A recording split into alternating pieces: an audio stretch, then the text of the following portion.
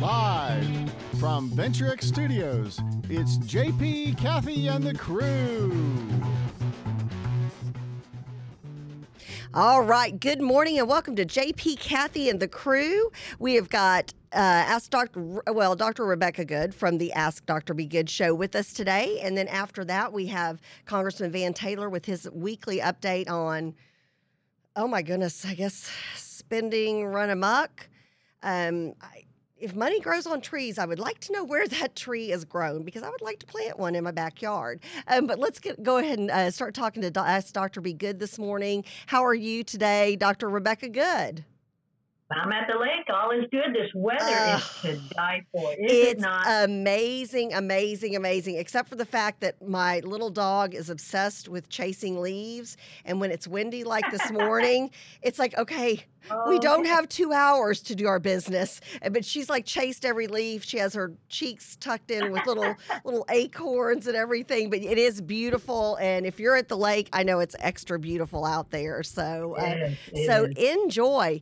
Okay, so what I'm about to introduce to the crew, when I was reading over, and I haven't had a chance to read the full thing, so what you're reporting to me is going to be news, and I'm very anxious to hear about that. But we're talking about the Metaverse. And so I automatically think that sounds like a Marvel movie or a DC movie, but it's not.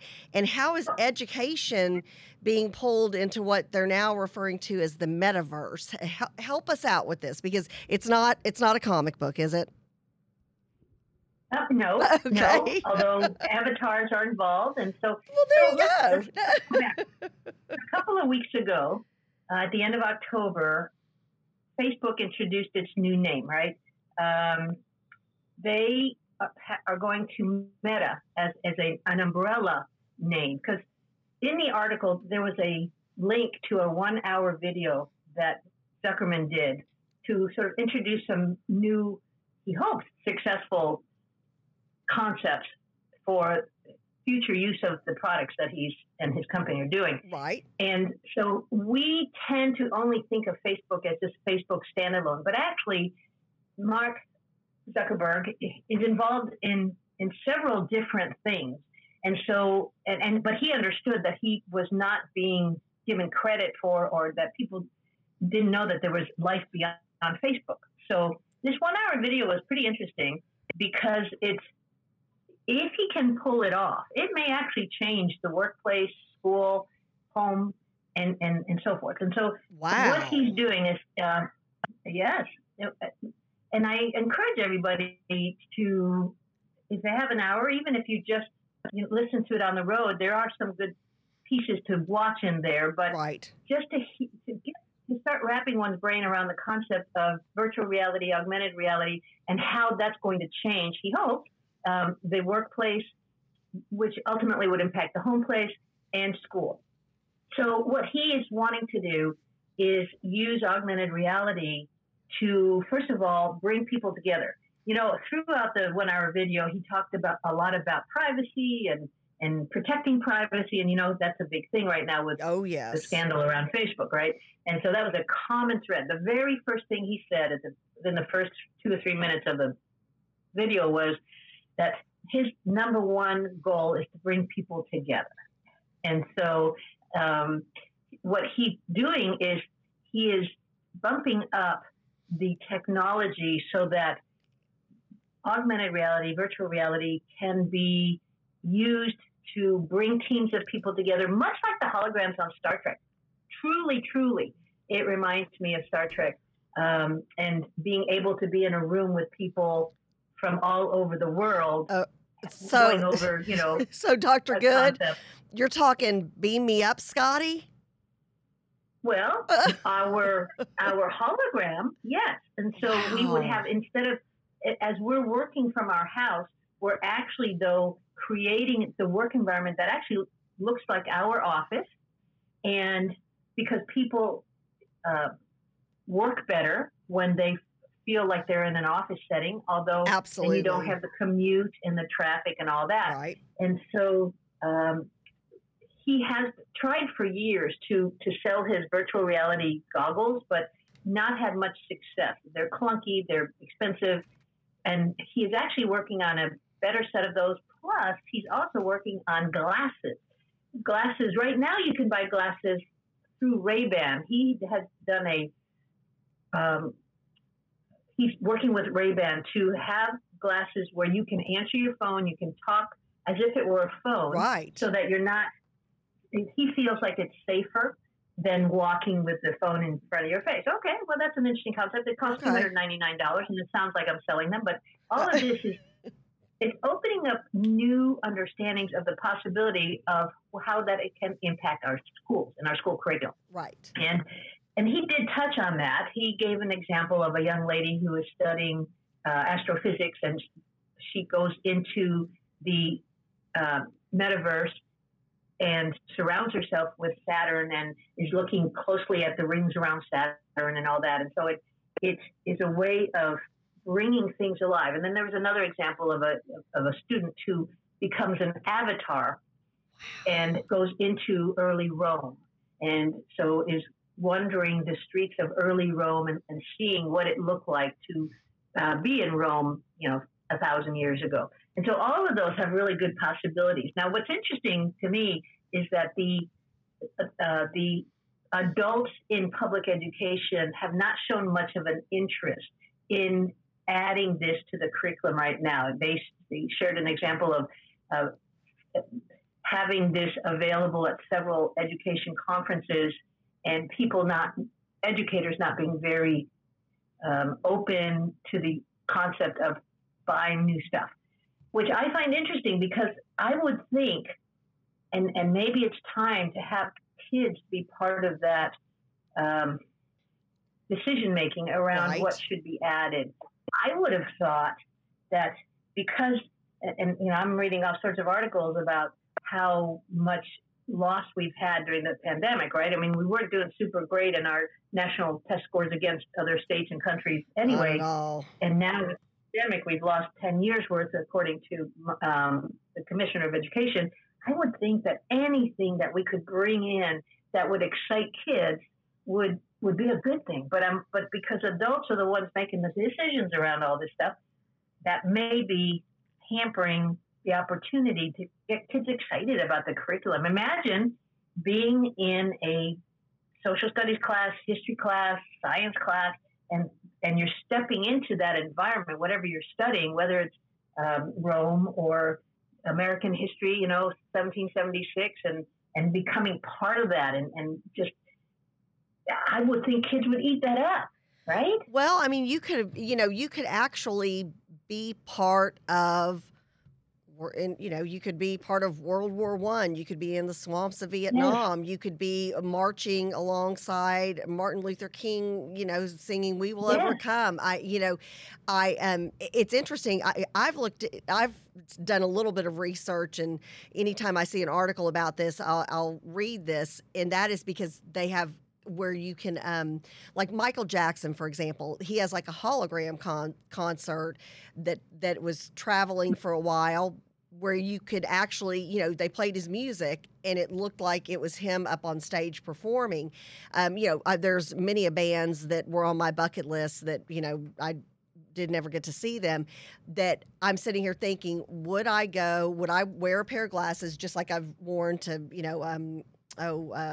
3D movies?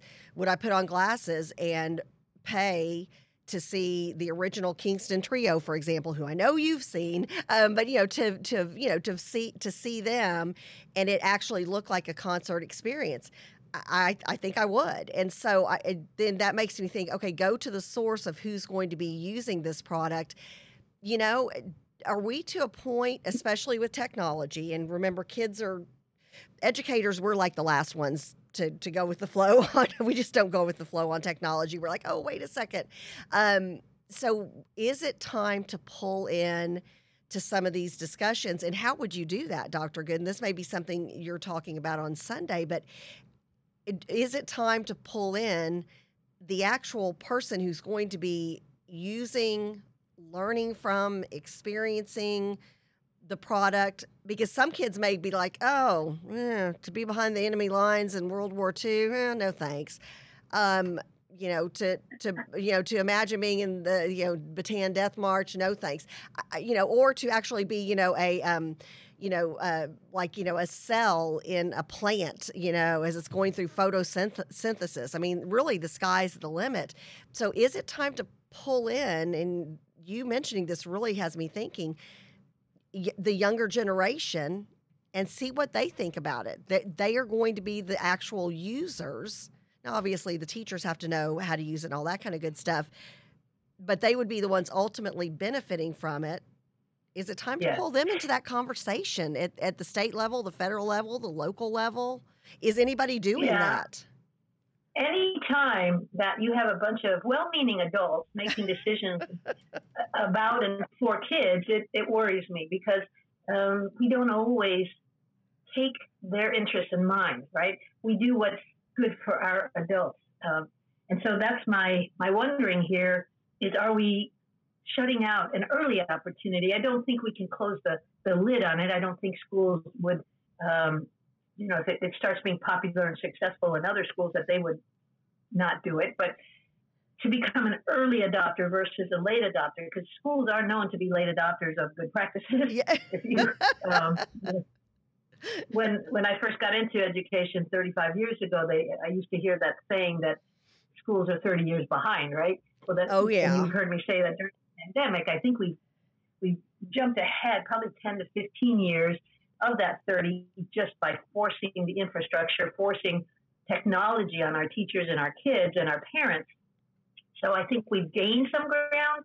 But again, we have a lot of exciting things coming in the future. And it's those doggone adults that sometimes interfere with what could be good for kids. So, but this whole concept was mind-opening about what's coming. And so, glasses, like I said, glasses that you can answer your phone on. And they weren't super expensive, like I said, under $300. Right. And maybe a bit safer than walking around, as we all see people doing now, with a phone in front of their face and then they fall down. And AR goggles that can really help us see the past and science in a way that's just more exciting for our kids and our adults, right? And what was interesting is future sources of work. Facebook put out last year a request for creators to help write what they call the Spark AR curriculum, augmented reality curriculum. They've had 22,000 people sign up for their course. Now, their course only costs $150 to take, but then you get a badge, and if you're good at it, you can work for Facebook. And so I'm thinking, because a lot of these support jobs are going away. McDonald's is experimenting with a robot at the cashier window, right? Yes. The drive-in window. Oh, well, Dr. Good, we went on my son's 18th birthday. He wanted to go to this Korean barbecue place, which was phenomenal. And they have a robot that acts as a server that goes around the restaurant. It was kind of like a little R2-D2 version, not quite as fancy as R2-D2, but goes around to the tables. And I'm sitting here thinking, is this the future? I went into a grocery store the other day. No more regular checkout things, and I'm so not a fan of self checkout. It's the workforce is changing. So what do we do to change with it to make sure there are still jobs 10, 20, 30, 40, 50 years from now? Well, and here we are. I feel like I'm bringing this novel concept to maybe some baby boomers who need to know this for a couple of reasons. One is we need to keep up, right? I mean, the world is changing fast. Right. But are these job opportunities for our kids, our grandkids, right? To say, hey, I heard that Facebook is looking for AR curriculum writers, and that is to do things like create these, Roman history times and science and all that. And so it could be that our grandkids are big tech kids now anyway, and let's put them to work for Facebook. And I shouldn't call it Facebook. I should call it Meta. Right. Because again, that's that umbrella, and under the umbrella are the collaboration with Ray-Ban and doing the AR, doing the virtual VR, virtual reality. And so what they're trying to help us see is that there's a whole metaverse, get it, universe, metaverse out there of how technology will change our life in the 21st century way, and late 21st century way, for those of us who are open to that concept. So thanks for the opportunity for letting me do this, because I really feel like sometimes we settle in our ways and we don't keep up.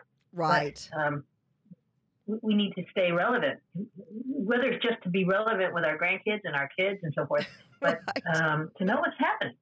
I think the more relevant I try to be with my now 18 and 22-year-olds, they're like, oh gosh, like the more I try to be hip, if you will, and you know me well enough, Dr. Good, you're laughing because you're like, oh yeah, that's probably ugly. You know, when I try to throw the word extra out there, talk about the snapogram, they're just like, oh, Mom. I know. That's for JP if he's listening from the hospital this morning. Well, thank you so much. And then Ann had a question, and this is something to think about. Maybe you could cover on your show Sunday. It says, so are people, young and old, going to use the glasses for phone replacement and or learning, or will the glasses be used as a diversion from what is actually going on?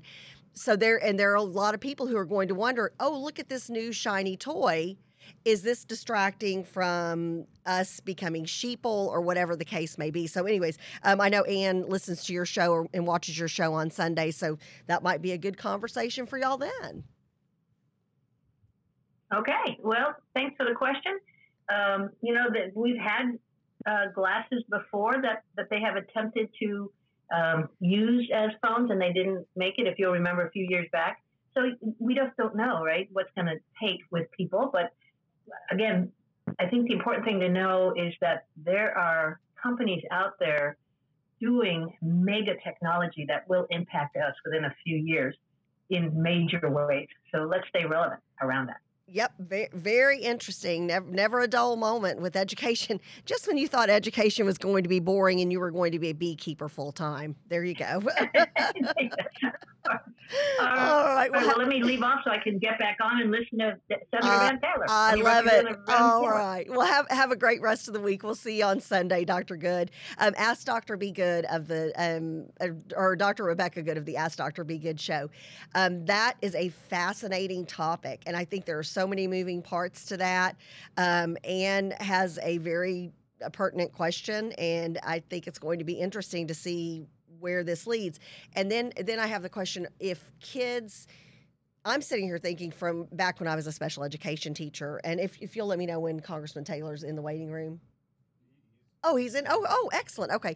I'm sitting here thinking from a job training point of view, back when I was a special education teacher, part of my job was to do job coaching and help get job placements for some of our students when I was at Plano East Senior High. And so I wonder, I always think about it. I always put on my special education hat whenever Kathy? we talk about new things. Oh, hello, Congressman. How are you? I think we can hear you and we can see you. Can you hear us? How are you? Excellent. Good morning, and good morning.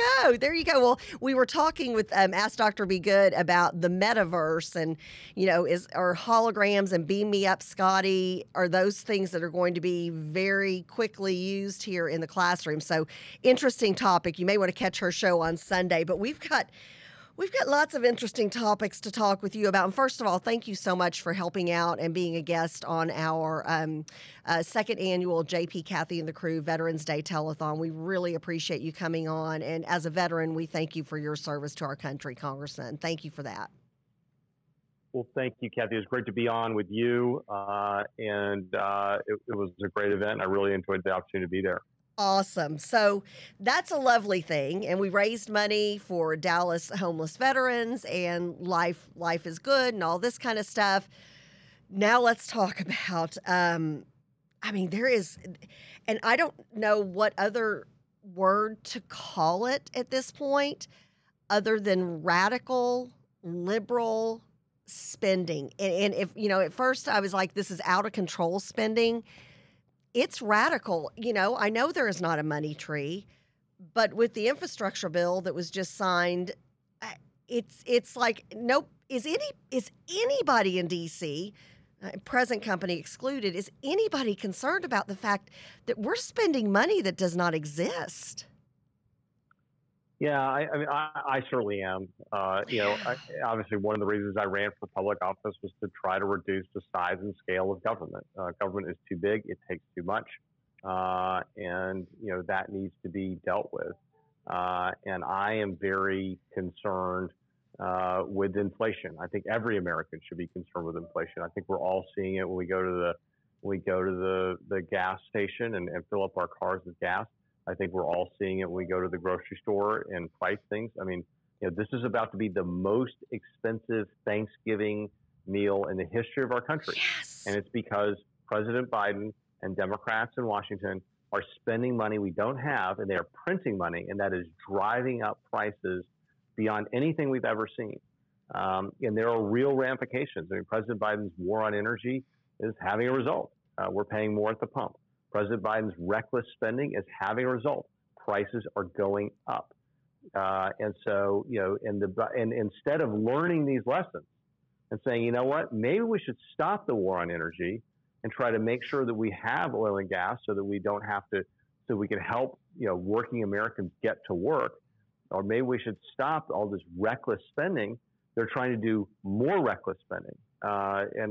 There's, by one estimate, there's $500 billion of Green New Deal spending in the reconciliation bill. And so this is a terrible step in the wrong direction. Higher taxes, bigger government, more spending. This is bad for America and bad for our futures. Well, and so let's talk about it. And again, I'm just going to continue to use the word radical this morning in my conversation with you, because everything is so over the top. And you said this is going to be the most expensive Thanksgiving in history. It is. There's also, you might not have a turkey for your family for Thanksgiving. There are things on the store shelves that are still missing because we do not have the capability or the I guess I should say the manpower to get things from point A to point B any longer. So let's talk a little bit about that, and then let's talk about some of the radical components of reconciliation that are being shoved down we the people's throats from D.C. Like, we don't have a choice. I know for a fact you're in D.C. trying to rattle the cages and say, hey, here's what y'all are doing to my constituents back in Congressional District 3. Is no one listening? What do we do about the supply chain demand? And then, is anybody listening? What can be done? Yeah, I mean, there are so many things that could be done. You could alleviate, union rules. You could reduce regulations. You could make it so it's easier for truck drivers to come into California and to move goods. You could make it easier. We passed a law in Congress last year to allow 18, 19, and 20-year-olds to apprentice in driving semi-trucks. The administration has not moved on that legislation, right? So the law is there. All they have to do is promulgate rules. Another thing they can do, another thing they're about to do, which I think is going to be a disaster, Kathy, are these vaccine mandates. The vaccine mandates. Yes, let's talk about that. Wow. But you're asking a really good question. What can we do to make things better? Right. And one answer is not implement these vaccine mandates. Look, I'm a believer in the vaccine. I've taken it. My whole family's taken it. I recommend everybody get vaccinated. We happen, Kathy, you and I, to live in, according to the Harvard Medical School, the most vaccinated Republican congressional district in America. I did not know that. I mean, interesting. Believe it or not, yes, that is I think that's a study from June, and I don't know exactly where we are today. But look, we're a very, relatively speaking, Collin County is a very vaccinated place. Okay. And so. And again, you're. I know you're okay, and sorry to interrupt, but I want to make sure if anybody's just now tuning into the show, you are a proponent of, hey, if you and your family and your doctor think the vaccine's a good idea for you, that's great, fine and wonderful. If you don't want to get it, or your doctor says you don't need to get it, or you've got religious, nobody should be forced into a vaccine situation. And I know Right. I've heard you say that a million times. Sure. Just want to make sure we made that clear. Sure. Well, no, and look, you've people who say, look, I've already been infected. I had a COVID positive case 6 months ago or a year ago. I have the antibodies. That person's safer according to according to a lot of science than someone who's just had the vaccine. The vaccine is not as effective as actually having been actually infected. Right. So I could see someone saying, look, I don't want to get sick from the vaccine. And certainly a lot of people I know have had, secondary effects from the vaccine. But what I'm really worried about are these vaccine mandates. And so last week, the TSA said that they thought they could lose 20,000 employees by having a vaccine mandate. Well, understand they only have 60,000 employees. So if you lose a third of the TSA agents in this country, it is going to put and that's going to happen at the beginning of December, right before the holiday travel season. It's going to snarl American travel. It's just going to snarl it. It's going to be awful. It is. It's going to destroy. And so you literally are going to have people stuck in airports, stuck. I can't even. I mean, it literally, and that's what I don't understand about this administration. And I know you share my frustration. I know you share the frustration of we, the people here in CD3. Just like Afghanistan, my goodness, these are things, the Texas border, and heck, we just had a state rep who's a Democrat on the border in one of the border towns, just switched from Democrat to Republican, said, this is no longer my party. The Biden administration has made my backyard for my family unsafe. So you've got all of these things that to me are just so clear. You can literally see. It's kind of like the kid going to, you've got your toddler who walks over and you don't have a safety plug in your light switch, and your toddler's headed towards that. And if you don't grab your toddler's hand and pull him back, that's a possible disaster. I feel like the Biden administration how can they not see all these disasters coming? Well, and part of it is they're creating the disasters, right? Yes. So the war on energy creates higher oil prices. But that's something that the left has wanted for a long time. They've intentionally tried to raise oil prices. Yep. And so if you're mad about your pump price, that is a direct result of policy that Democrats have been pursuing for a generation. That is something that the radical left wants higher energy prices. Yep. And so they're not only they're not doing anything about it, they're happy to see it. Now they might tell you, "Oh, we're so sorry, this is costing you money," but at the end of the day, they're not doing anything to stop it. And then you look at the consequences be damned on this vaccine mandate, and you see this in New York. So go to New York City. Right. A couple of weeks ago, they said, "Look, we've had to shut down 20% of our fire stations here in New York City because of a vaccine mandate." Well, that is very real. That is endangering people who live in New York City, who rely on the fire department to put out fires and to provide emergency medical services. Yeah. And so that is a very severe, hit to the safety of the community of New York City. And so you can see the consequences of these vaccine mandates before they happen in real time, because you've got some canaries in the coal mine that are saying, "Ooh, that's going to hurt. That's not a good idea. Don't do that." But the Biden administration is very, they're blindly charging ahead with this. Yeah, and you're right. Do they think we're stupid, Van? Do they think that the American people, we're literally, you've got information at your fingertips 24/7. When they're talking out of one side of their mouth saying, "Oh, we care about you. Oh my goodness, we're so sorry about this. Buy your Christmas presents early so they can get there on time for your kids," even though people they can't afford the Christmas presents they normally would because of inflation. And then also a lot of people are out of jobs because they've been forced out of jobs, like you said, because of these forced vaccines, or because their job just no longer exists because the government is just taking over and over. So they talk out of this one side of our mouth. Do they just think we're stupid? And I hate using that word. But at the end of the day, do they think the American people are so stupid that we believe that they care about us, even though they're intentionally putting disasters one after another in front of us? Do they think we're stupid? I don't know about that. I think at the end of the day, they're blinded by their own ideology. Okay. That they think, look, we've got to do this. It's, we need Green New Deal policies. We need higher taxes. We need to do deficit spending. And well, we're sorry about the consequences. We're sorry that your family is having a hard time finding a turkey. We're sorry your family. We're sorry that your husband, son, daughter lost their job over a vaccine mandate, but we had to do it for safety. That it was important to do. And I think that they're wrong.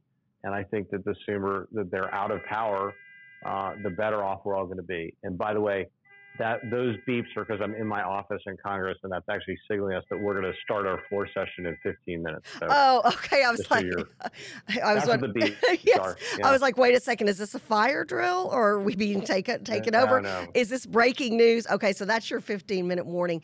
Okay, let's talk about a little bit about. Okay, so we've got Beto in for governor now. He'll be the top of the ticket for the Democrats.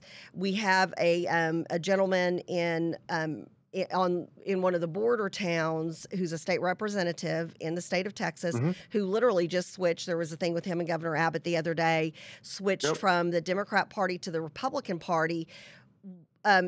Why do you think things like that are going on? I mean, you've recently been to the border. Heck, you were on the border defending us, 25 years ago. I mean, this is a topic that had long tenure with you. What are your thoughts on why we have a Democrat in switching to the Republican Party, and then thoughts on Beto being at the top of the ticket? Does that help Republicans? Does that hurt us? Does that help us get more House members like yourself to D.C. or back to D.C.? Sure. Look, so Ryan Guillen, state representative on the border, longtime Democrat, switched parties this week. And Republicans actually won in a special election the first week of November, a state representative seat in San Antonio. So we now have two more Republican representatives in the Texas House, but they are both Hispanics in heavily Hispanic districts. And this I think speaks to a lot of time. I think Democrats think, well, if you're a minority, you're a Democrat, and this is clearly not the case. And these trends are showing you it's not the case. Republicans are competitive in Hispanic seats, and because a lot of Hispanics are hardworking, many of them are Catholic, they're pro-life, they believe in freedom, they believe in the Second Amendment.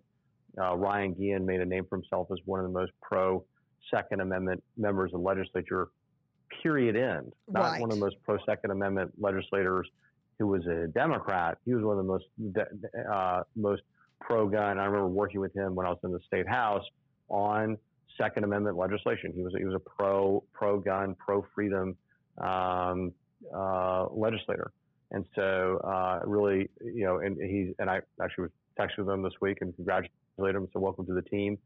And we're really excited. He is on board. He's now a Republican.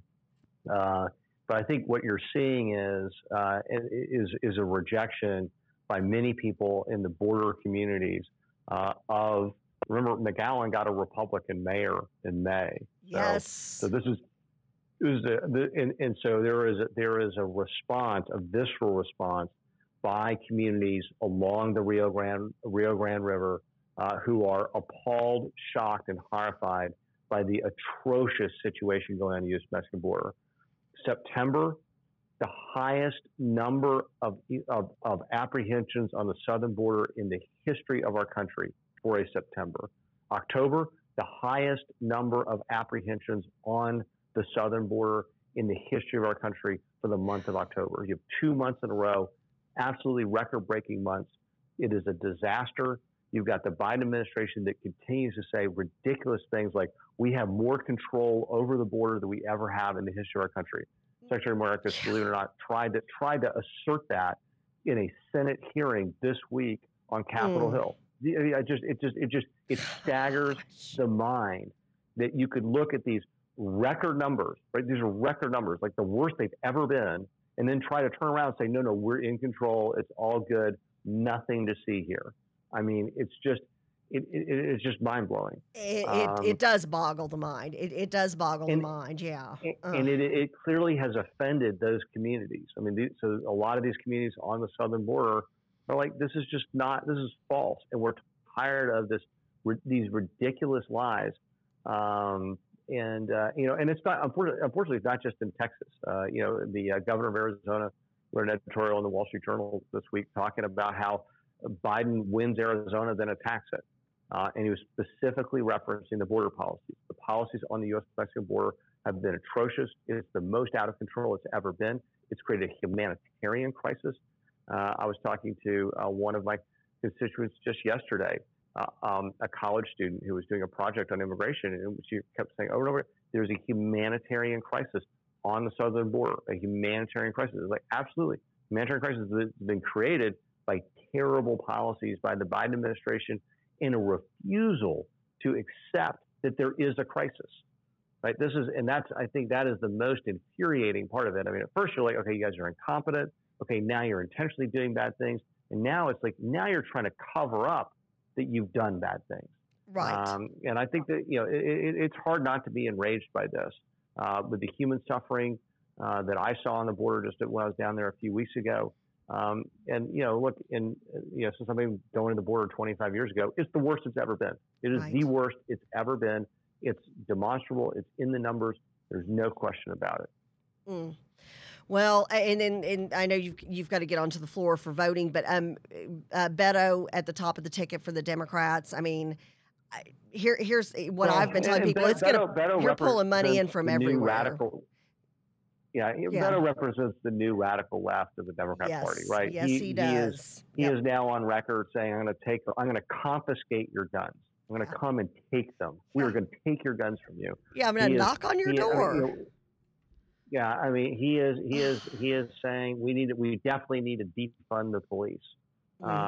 He was, when he ran for president, he was very open borders. This new immigration plan, he seemed to be all for when he was running for president. So he is a new, the Green New Deal. He praises one of the best ideas he's ever seen which is when he was running for president. Yeah. So he represents, the fringe of the Democrat Party, which unfortunately, is what's running Washington. I mean, if you want someone who's going to implement the same policies that have made our border a disaster, the same policies that have driven up energy prices, the same policies that have made our streets unsafe and communities that have defunded the police, then Beto's your guy. That's the guy you want. But again, I think he represents a radical fringe group of the Democrat Party. But that is actually now the mainstream. I mean, that's what I see in Congress. I mean, there's a reason there's $500 billion of Green New Deal spending in the reconciliation bill the Democrats are trying to pass this week, because that is the mainstream of their party. It's what they believe.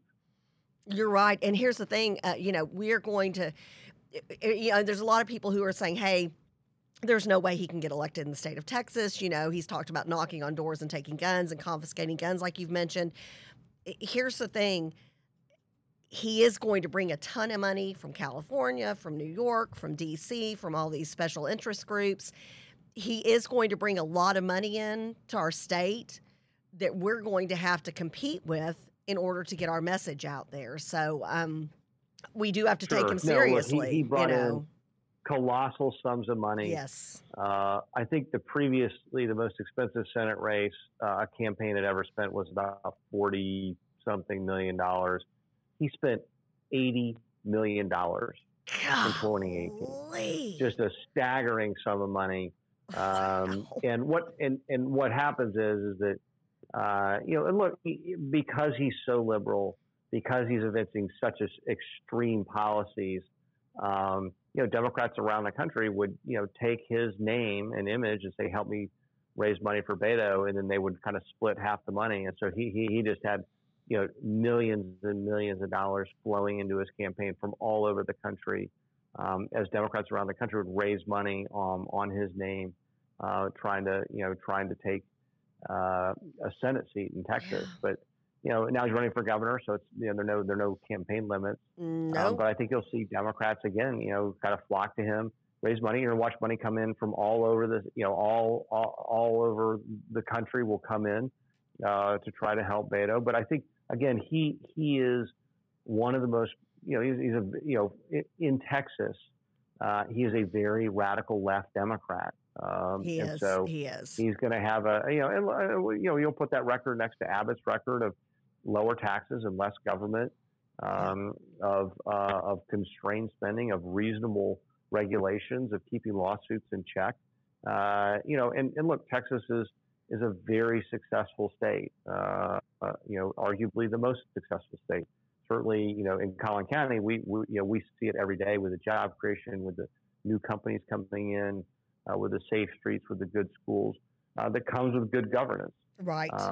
And we know that the policies that, the defund the police policy, the higher taxes, the don't build roads policies. I mean, these policies lead to communities that are not doing very well, that are having crime waves, that are having traffic problems, that are having businesses wanting to leave because they can't afford to operate in these high tax, high regulatory, high lawsuit environments where it's just not safe, right, and not appropriate to go do business. And so we're very fortunate to be in North Texas, where we have been so successful. We are. And I'm very grateful for the opportunity to do that. Well, and thank you so much for all of your hard work. We really do appreciate you.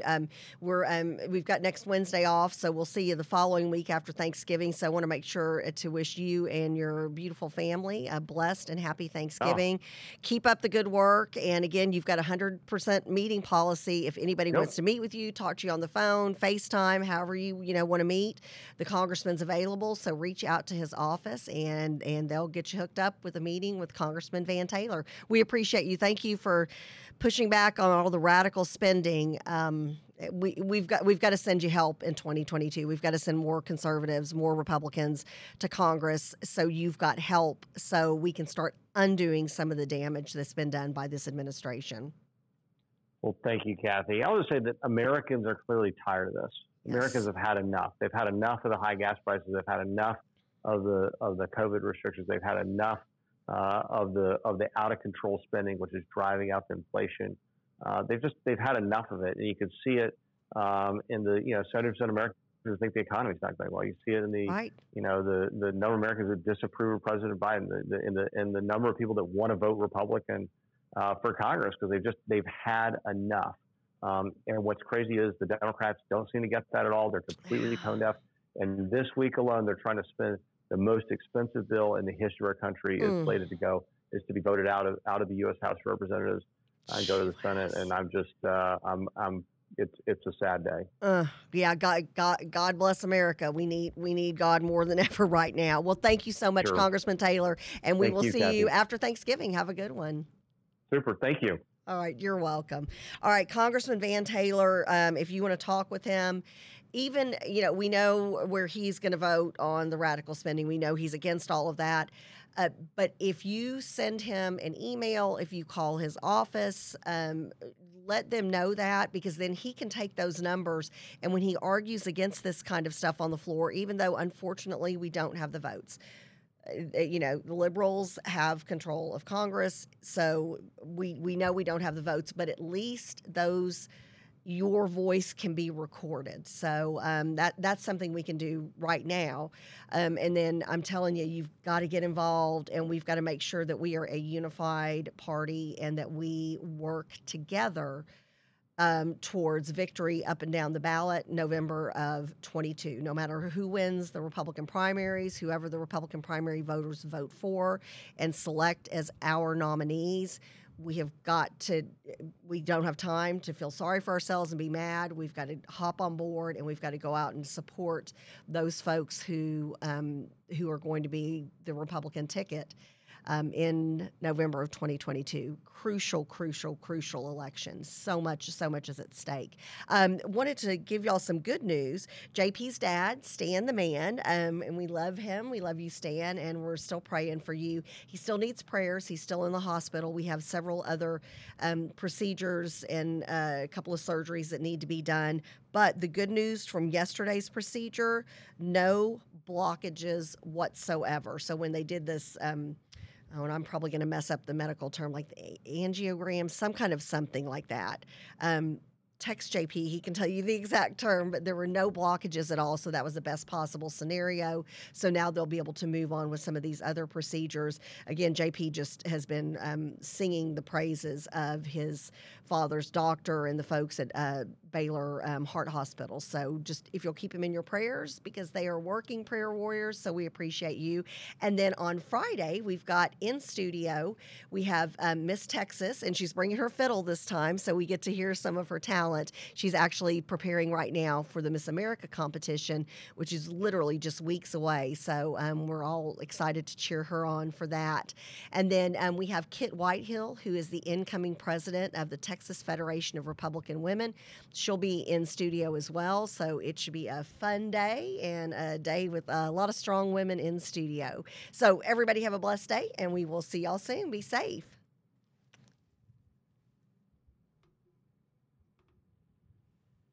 Hello, Patriots. I'm Abraham George, Chairman of Collin County Republican Party. I wanted to invite you to our special event on November 27th. It's a gubernatorial debate happening here in Frisco, Texas at the Embassy Suites. Then we will open at 9 a.m. and our debate will start at 10 a.m. We will have a straw poll at the end. It will be your choice, your chance to voice your opinion. Who do you want to be your next governor of Texas? I would look forward to seeing you there. Come up and sign up. Come on and sign up at carlincountygop.org. You can get your tickets, and we would love to see you there. Thank you so much.